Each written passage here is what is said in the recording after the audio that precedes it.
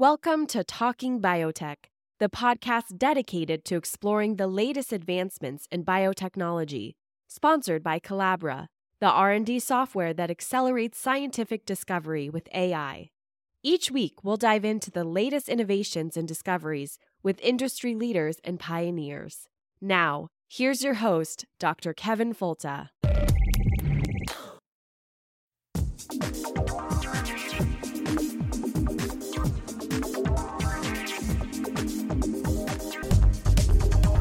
Welcome to the Talking Biotech podcast. It's the weekly podcast about agriculture and medicine with an emphasis on biotechnology and the good things we can do for people and the planet.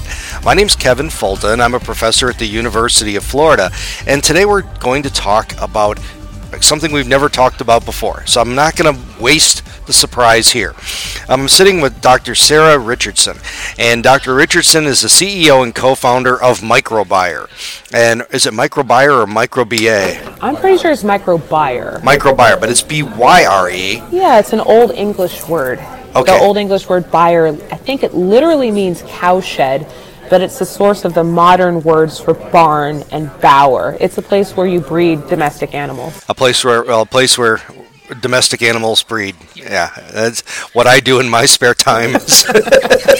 No business of anyone's here. But I really appreciate the opportunity to talk to you because I had an intriguing conversation the other night with you, just getting to know you about what you do. So like the domestic cow and the domestic goat and the domestic dog, you domesticate organisms. And so tell me about who and what you domesticate. Well, we domesticate bacteria. So it's interesting to me, you left cats off your list of domesticated animals. I would not argue with that. I think people have a very good sense of which animals are tame, domesticated, feral, wild, and the public has a really good understanding of some of them just not being domesticatable. Sometimes we overlook all the work that went into getting some of these animals and plants and fish and birds to the point where they're really safe, useful, and productive for us. And we wanted to focus on a kingdom of life that is similarly really, really, really has a lot of potential, but not a lot of domesticates that have come and worked with us. So yeah, bacteria. So let's talk about that though. So what does domestication mean? Well, I'm sure you have opinions on this too, and I definitely am always looking for feedback on this. But for us, domestication implies a set of rules about how an organism interacts with us and the environment. For us, we think of it as domesticated when it chews its cuds. Okay. And the most important part of that is the U, but if I put U first, it wouldn't spell cuds and it would be harder to remember. But CUDS stands for containable, useful, docile, and safe. And we feel that we can't really call one of our organisms domesticated until it hits those marks. By containable, we mean that when we put it in a fermenter, it wants to stay in the fermenter, and it's not likely to do well or thrive outside of the fermenter. And the analogy I like for that is my golden retriever, a thoroughly domesticated animal. If I leave him in the yard, he's staying in the yard. It doesn't really occur to him to go out in the street because I'm in the house. Yeah. He wants to stay close to his favorite person and his source of food. He's really, truly a pathetic animal. Well, he knows where his bread is buttered. He does. It's actually my husband is the one that feeds him. But he likes us. Second is useful. Again, this is the most important one. Going through the process of domestication, you really should start with something that you can perceive to have some use. This is why cats even entered the process at all, is they help keep granaries clean, they help prevent pests. There's some animals that we could definitely domesticate if we put enough time and space into it, but are they useful to us? Zebras. I know popularly, and I'm willing to have this argument, zebras are considered undomesticable. I would say anything is domesticatable, but it might not be worth it. If it requires a lot of space, a lot of time to get it, what are we going to get out of a zebra that we don't have out of a horse? And this third one is docile. It needs to take commands from you. You need to be able to harness it. You need to be able to ask it to do things or stop it from doing things. And if you can't, it's not domesticated. It might be tame. It might be feral. And the last one is safe. We want them to not cause disease to ourselves, to each other, to other domesticates, or to our agriculture or plants.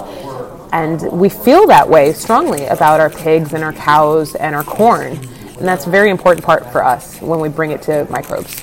Well, that really is what the central question is that why would somebody want to domesticate a microbe?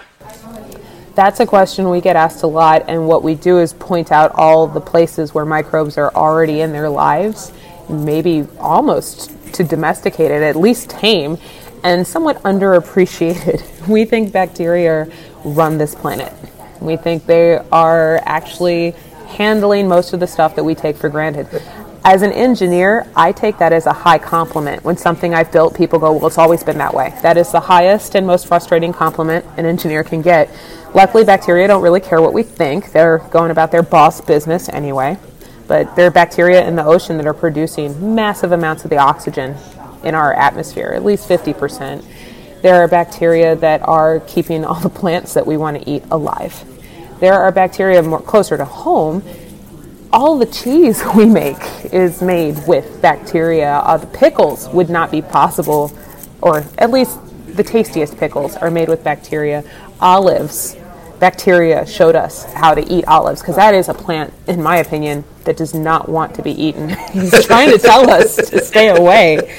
We didn't listen. I think it was the Romans that figured out the 1-2 punch with bacteria to make olives edible. Oh, yeah. Chocolate and coffee, all of that processing is done with yeast and bacteria, just right on the vine and then right next to the tree. The bacteria break down all the mucilage on the coffee bean and help clean up the chocolate pods. We would not have these stimulants without the action of bacteria. And of course, every time we engage in a process like this about yogurt or bread for yeast, we're selecting which populations we liked that were tasty and worked fast. And over 6,000 years, we've come to microbes that, if not domesticated in the modern genetic sense, are at least tame and working with us. And if you don't want cheese, maybe you want coffee. And if you don't want that, maybe you want chocolate. But these are very beginner reasons to want microbes around. Wow, that's really fascinating. So we actually have, by accident, domesticated microbes we didn't even know were there. But how do you as a company domesticate microbes? We're very interested in the fit for purpose bit of it, the usefulness. So what we see ourselves facing is a planet that has some issues that need to be quickly addressed. And one of those is to help us get off some dependencies that we have created for ourselves. We see microbes as part of the answer to a question we sort of made a decision for ourselves a while ago. We used to make all of the chemicals we wanted from biomass. That's why so many of them have names like celluloid, cellulose. They were all made from plant material. And we got a lot of chemicals, a lot of mileage, a lot of this revolution for how we make things from biomass. But at some point we switched to a petroleum standard. And to be fair to petroleum is really ancient, non-renewable biomass. So it's kind of like we're using Old English, but the rest of the organisms on the planet are using modern English. They're getting a lot more done a lot more efficiently. As long as we're using petroleum, it's not sustainable. I don't think that's really, especially for your audience, I don't think that's an issue. It's not controversial. But we don't know how to efficiently make use of biomass as humans. So my company wants to turn to the microbes, the bacteria, that make all of our poop disappear. We are not hip deep in biomass. We don't wade through it every day, and that is thanks again to the really underappreciated action of microbes. When things get composted, we have that term for it as though it's sort of magic and it just goes away. It's really microbes turning it to methane. We would like to be able to harness them and collaborate with them to break down all kinds of things and maybe make stuff other than methane. Oh, that's really interesting. So so the number one microbes you're making, are these strictly used in that decomposition process to try to get ones that maybe are more efficient or have different outcomes? Oh, there's one thing you said that I'm glad you said it so I can bring it up. We try really hard to avoid the language of design, create, or make. We don't make life. We're domesticating it. Okay. So, it's easy to slip up in the language, but particularly in a world where people have concerns about genetic editing and GMOs, we don't want to give the impression that we think we're in control or that we're creating life. We're not. We are domesticating. So then I hear your question as, so what are the interesting bacteria that you can domesticate in this methane pathway or in this chain? And really what I'd say is we want to be able to take complex biomasses that are otherwise too expensive for canonical biotech to access. Usually if you want to do fermentation, you got to change whatever biomass you're making or you have to sugar. That takes a lot of energy. It can take a lot of transportation. We want to be able to access more of the raw stuff. Let's not break it down to sugar because a bunch of bacteria can access that as it is.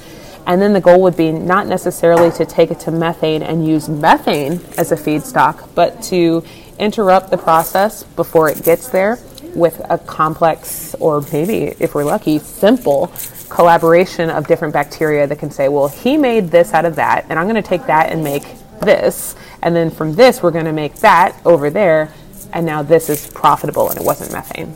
Does that make sense? No, I think so. It was, but you're talking about basically different bacteria that collaborate in a process to take something from beginning to end, a product to, well, some sort of material and create a product. But what is a really good example that I could wrap my head around of something that would be a product that would come out of this process? Well, especially given your interest in agriculture, and I'm assuming your audience is somewhat interested in agriculture, we're hoping to be able to work in animal probiotics. Does that sound interesting? Sure.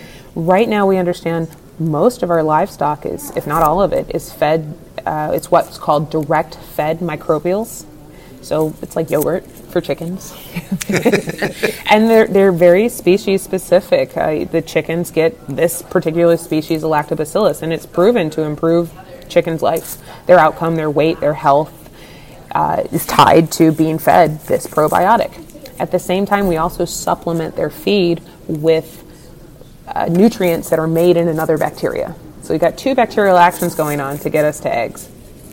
We'd like to see if we can't combine those. Encourage the direct-fed microbial to make more of the amino acids that you would otherwise have to supplement in the feed, that they could be all in one dose and lower feed costs and therefore lower food costs. Is that an example of what you're looking for? No, it's a really good one, but I look forward to hearing a few more. We're speaking with Dr. Sarah Richardson. She's the CEO and co-founder of Microbier. This is a Talking Biotech podcast, and we'll be back in just a moment. Hi, everybody. This is Kevin Folta, host of the Talking Biotech podcast, and I'm really excited that we're heading towards our 1 millionth download and 200th episode. It's a milestone for any podcast, and it's because of you. And I'll tell you what, I have been inundated with emails lately saying thank you for the podcast and excited about what we're doing going forward.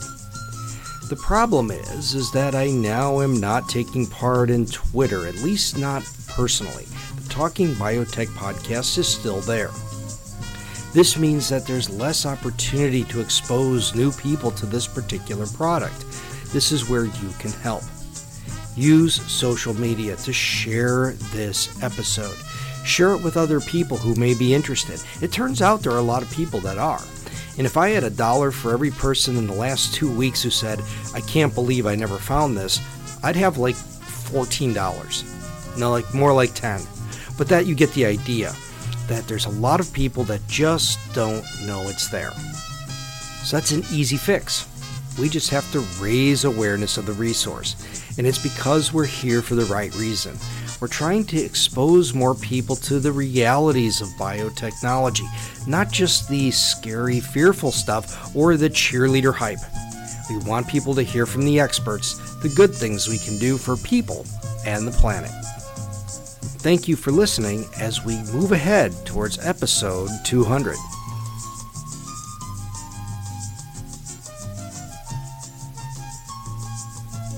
And welcome back to the Talking Biotech podcast. This week we're speaking with Dr. Sarah Richardson. She's the CEO and co-founder of Microbier, and it's an intriguing look into the capacity to use microbes to be able to do the work that we'd like to do, but by domesticating the ones that do it best. And basically there's and maybe you can correct me if I'm wrong, but there seems to be almost an untapped resource of potential bacteria domesticates that could maybe do our work a little more efficiently. And I think I'm understanding this better and better all the time now. I think it's super cool. So are there other domesticates that you find that make novel products that are things that maybe are useful? It is, I think, a very underappreciated expanse of space. What behaviors, what products some of these microbes are making. The planet is massive and bacteria are tiny, and there are no niches on this planet where there is not life. We've dug miles underground and there should not be any life here, and yet there is, and it's not alone. So the space for what's possible is broad, and we haven't sampled it as widely as we could. This is another issue for climate change and some of our urgency. We want to start thinking about what these bacteria are doing and how we can capture it and maybe keep samples of them before they disappear, before we didn't even know they were there. For me, one of the pressing examples of this is actually not a novel thing. We knew bacteria were doing it, but by the time we realized how important and how varied they were, they might have been gone already, and that is plant fertilization. That when we decided to switch to synthetic nitrogen, we got an immediate bump in the size of our crops. What we didn't realize we had done is crash the bacterial economy around plant roots. So the way I tell a story, and I hope you correct me if this isn't accurate, is that plants sort of put on an audition like American Idol. They put out a call into the soil and say, who can help me drill through this rock? Because they don't do that, they get bacteria to do it. They say, who can help me survive in this nitrogen poor environment? And they put out a hormone or a call, they feed some bacteria, and the bacteria come flocking, knocking on their door and going, pick me, pick me, pick me. When the plant auditions them, it lets them into its own body and says, all right, show me what you got. And the plants do a tap dance, they do a shuffle, and they say, look, I'm making nitrogen, look, I'm making hormones to make you happy, look, I'm making chemicals that kill your enemies. And the plant goes, great, you can stay. Sometimes the bacteria get in and go, ha ha ha, fooled you, now I have your Netflix password and you'll never get me evicted. And the plant does a sanction where they say, well, you can stay there, but I'm killing this root tip. You will get no more nutrients. This was a really complex interaction that happened in the soil. I like to think of plants as space stations, and all the cells, the bacteria, they're astronauts. They come and visit, and if they're doing well, they build this massive civilization. So that makes humans spaceships. We travel from place to place. You're probably feeding your plants a more complex mixture. But when we started dropping nitrogen on the soil, the plants don't have to put out the call. And when they stop putting out the call, they stop getting all the ancillary benefits that you also get from the bacteria's presence.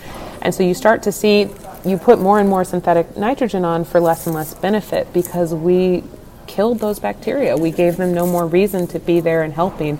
And that's a concern to me, is what novel things did we miss already because we didn't understand the role of bacteria in our lives already.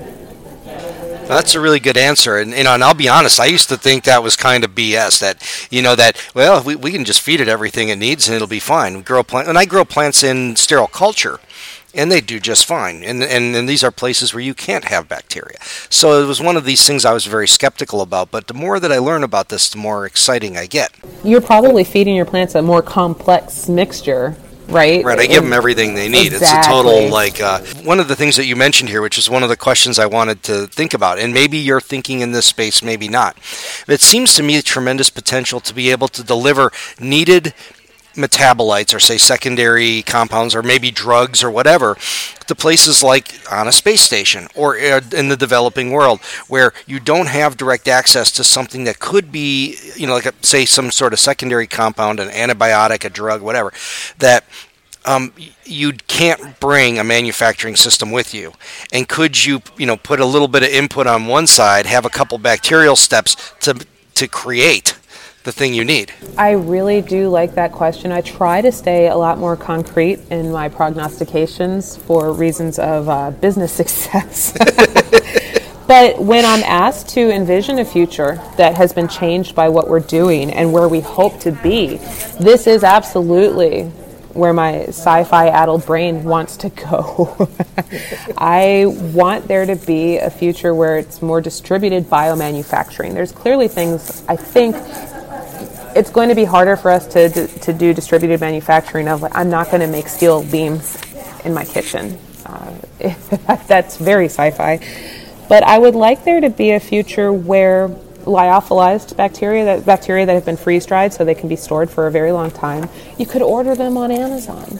And you can feed them your own compost and have them make things that you can then spin into biodegradable products. This is an example I like. Let me be clear, we're years away from this, years and years and years and years, and acceptance and infrastructure away.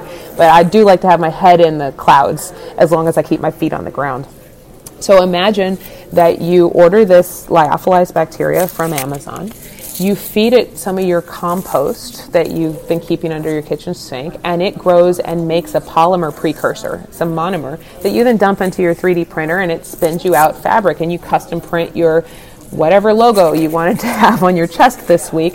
And when you're done with this shirt and the logo is no longer cool, the memes have moved on, you can just compost this shirt and have done circular manufacturing in your own house without any of the need for the transportation, for the logistics.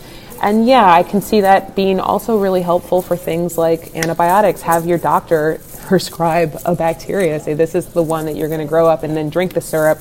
And if you grow it from your composted banana peels, it's going to taste delicious. I absolutely love these kinds of ideas and this kind of thinking. We have a lot of work to go to get there, but yeah, that's where we want to be. Yeah, but that's the kind of big sky thinking that as technology really accelerates, and then we start to think about the overlays of genetic engineering and gene editing that I know you guys probably aren't engaging much at this point. But how do you make something that's already been domesticated a little bit better, or maybe add some synthetic component to it? Ask the dog breeders. Ask the rose fanciers that they have not had access to CRISPR technology, and yet we have Chihuahuas and Great Danes. Once you've really gotten something in its niche, specialized, it's a lot easier to select for whatever traits are still going to be in its bailiwick. You do not want me adding CRISPR to a dog so that I think a better example here is a goat. We have lots of breeds of goats. You don't want me to CRISPR them to take away their horns, change their metabolism so that they eat meat instead of grass, change their hooves to claws, and then miniaturize them so that you can have them in your house to catch mice. With domestication as our pragma, as our paradigm, we really want to think about direct genetic manipulation as something we do the smallest possible amount of, because our job is to pick the right organism for the job, and he or she, the organism should be almost all of the way there to what you need, but perhaps unused to coordinating with humans or growing in the conditions that would help you scale it. So we're excited by genetic engineering tools and techniques, but we want to be parsimonious about their application, because we feel if we're doing too much of that, we've missed the original point, was that maybe this isn't the right organism for this job. Yeah, so evolution has already done that work for you. That's exactly right. And we also want to be cognizant of the fact that in nature, there are no single organism niches. There are no ecosystems where there is only one species. And that is a powerful signal that we must not ignore. In bioengineering, we tend to think, okay, I'm going to work in this organism on this feedstock, and it's all by itself in there. And that's really unnatural, actually. Even in the human gut, we are not self-sufficient without the bacteria in our gut. And that includes E. coli. The bacteria in our gut make vitamins for us, without which we would be dead.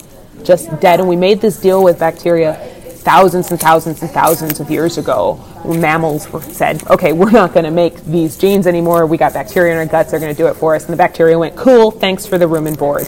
Here's my monthly rent payment. So it's really important to us that if we're looking at, we're going to have to shove a bunch of genes in here, or we need to do a lot of editing, that instead we step back and think, who else could we add to this community that would be able to buffer this reaction or provide this step? And I think this is a lesson that we should all take as biological beings, moving in biological groups, all the way up to boardrooms. If you only have one species of individual in there, you are not as robust to perturbation and change, and you might not make it. So consider diversifying. So, all right, let's talk a little bit about that last idea about the gut and those kinds of things. where in your company do you source these bacteria? Are you looking for things from soil or from dookies, or where are you looking for the starting material? I do love poop jokes. I'm not going to lie. Biologists need to be earthy. Yeah, that's yeah. The easy answer, and it's true, is where is the job? If you want something that is helping to break down poop, yeah, you'll look at poop. If you want something that's making a compound, you must ask yourself, where in nature is that compound found and what is it being used for?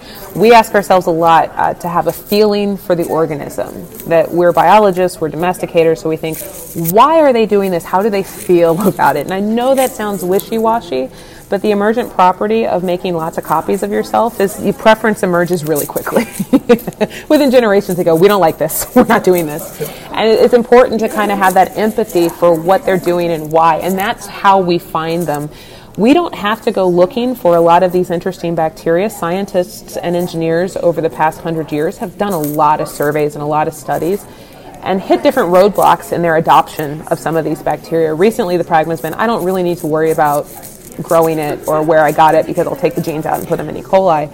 But they still gathered a lot. We found this bacteria in this acid salt mine drainage, and you can imagine why he's there. Nobody else wants to be there, so he's specializing with his buddies. And that's really how we find them, it's fit for purpose again. Usage, domestication. Why were you there? What were you doing? You must be good at it. Nobody else wants to live there, so you're our guy. So are those extremophiles particularly useful inside your company's vision and inside your plans? Absolutely. You don't have to take my word for it. I encourage anyone who's skeptical or curious to look at the enzyme industry. My numbers might be old or ill-informed, but at my estimates, the enzyme industry was $4 billion a year. And enzymes are all made in cells. We don't have chemical processes to create enzymes. So they're done in fermentation. And any time you can convert a batch catalysis process that undergoes high temperature, high pressure over a metal bed to a continuous process where the catalyst itself just crunches and crunches and crunches like an enzyme does, you'd be a fool not to take it. So industry has always been very open to adopting enzymatic procedures where they save on waste, they save on danger to their employees, they save on all kinds of things. But you have to be able to make those enzymes and make them at scale to be able to efficiently and productively replace chemical processes. So there's about 7 classes of enzyme that industry has embraced wholeheartedly, and they're all made in 1 or 2 different species that are what we call mesophiles. They really only like a narrow range of environmental activity. So if you want an enzyme that is very powerful and active at high temperatures or at low pHs, they're not necessarily the best place to make that enzyme. And to bring it home, how this actually impacts human life every day, Tide Pods, which are one of the most popular products for multiple reasons, don't eat them, not that anyone is actually eating them, I don't think, is Tide Pods are 3 enzymes. It's an amylase to break down starches, a lipase to break down fats, and a protease to break down proteins. Turns out most of the stains on our clothes are food. And when they switched from chemical ingredients, detergents, to enzymes, we lost grass stains. All these things go away. And Tide Pods are just enzymes now. It's been a massive shift. It saves so much money in transportation and energy costs. It's safer for the environment because these enzymes are organic. They just break right down. They break down the food traces and then they go down the drain and get broken down as opposed to detergents. Massive improvement in quality of life and sustainability, and it's because they ferment these enzymes in genetically modified bacteria. But those bacteria have a narrow range of happiness, and therefore their enzymes have a narrow range of features. If you want enzymes that work in really, really, really hot washes, these might not be the Tide Pods for you. This is something we hope we can provide some expansion for in the enzyme industry, is by, yes, going to a salt mine or going to the hot springs, finding bacteria that are making enzymes there, which let me be clear, we didn't invent that idea. Oh, that's right. Yeah. There have been Nobel Prizes for finding the right enzyme from the right hot pool. Sure. Yeah, Taq polymerase is a great example. Oh, exactly. But getting more of those and being able to produce them at scale, at massive industrial and not necessarily scientific or research scales, that's where we hope to help the whole industry move on. Yeah, those are actually fun because they're easy to isolate, because you have this heat cut that kills everything else except for your. So that's pretty cool. So is there any product that your company already markets that people would recognize? I hate to tell you how young we are. We're very much aspirational for the market at this point, but we are about 6 people, and we've just received some funding that we're going to get us to that point so we can raise even more money and make more of a splash. But the difficulty for a small company with microbes is doing stuff, that consumers would recognize on the end, and so it's unlikely for a while that we would be consumer-facing at all. We're hoping to provide value to the big brands that consumers would recognize or that are making ingredients that consumers would recognize and helping them save money on their back end that then gets passed to consumers, and that's the best I can promise in the short term. But the good part about this is that, the thing that you do deliver, and you've already delivered very much for me, is a more complicated understanding, or I should say a more sophisticated understanding of the idea of domestication, but also this idea that we can have bacteria that help us with some of these important questions. Yeah, they already are helping us, and they'll keep doing it whether or not we think. I teach a class on domestication, and I always talk about it, taking something from the wild and bringing it into our own provision to help us with a job we're trying to do or whatever. Are you going to add a bacteria section now? I think I have to. I'm convinced. So Dr. Sarah Richardson, thank you so much for your time today. It was a pleasure to meet you and learn about your company, and best wishes going forward. Thank you so much. It was an honor to be here, and I'm really happy to. You hit me up on Twitter at the Germ Wrangler. At the Germ Wrangler. Yeah, I was going to ask you about that. And the company is Microbyre. Microbyre. Byre. And this is Kevin Folta on the Talking Biotech podcast. Since I'm no longer personally on Twitter, I do ask if you could please share the podcast for me. Get it out there, share it with friends, write reviews on iTunes, and really would appreciate that. It helps us in the dissemination of the information that helps us share science and learn all about how we can domesticate the things we can't see. But thank you very much for listening, and we'll talk to you again next week. Thank you for listening to the Talking Biotech podcast. Send your suggestions for guests, comments, or questions to talkingbiotech@gmail.com. Please write a review of this podcast on iTunes and recommend it to a friend. More downloads help us reach a wider audience with science.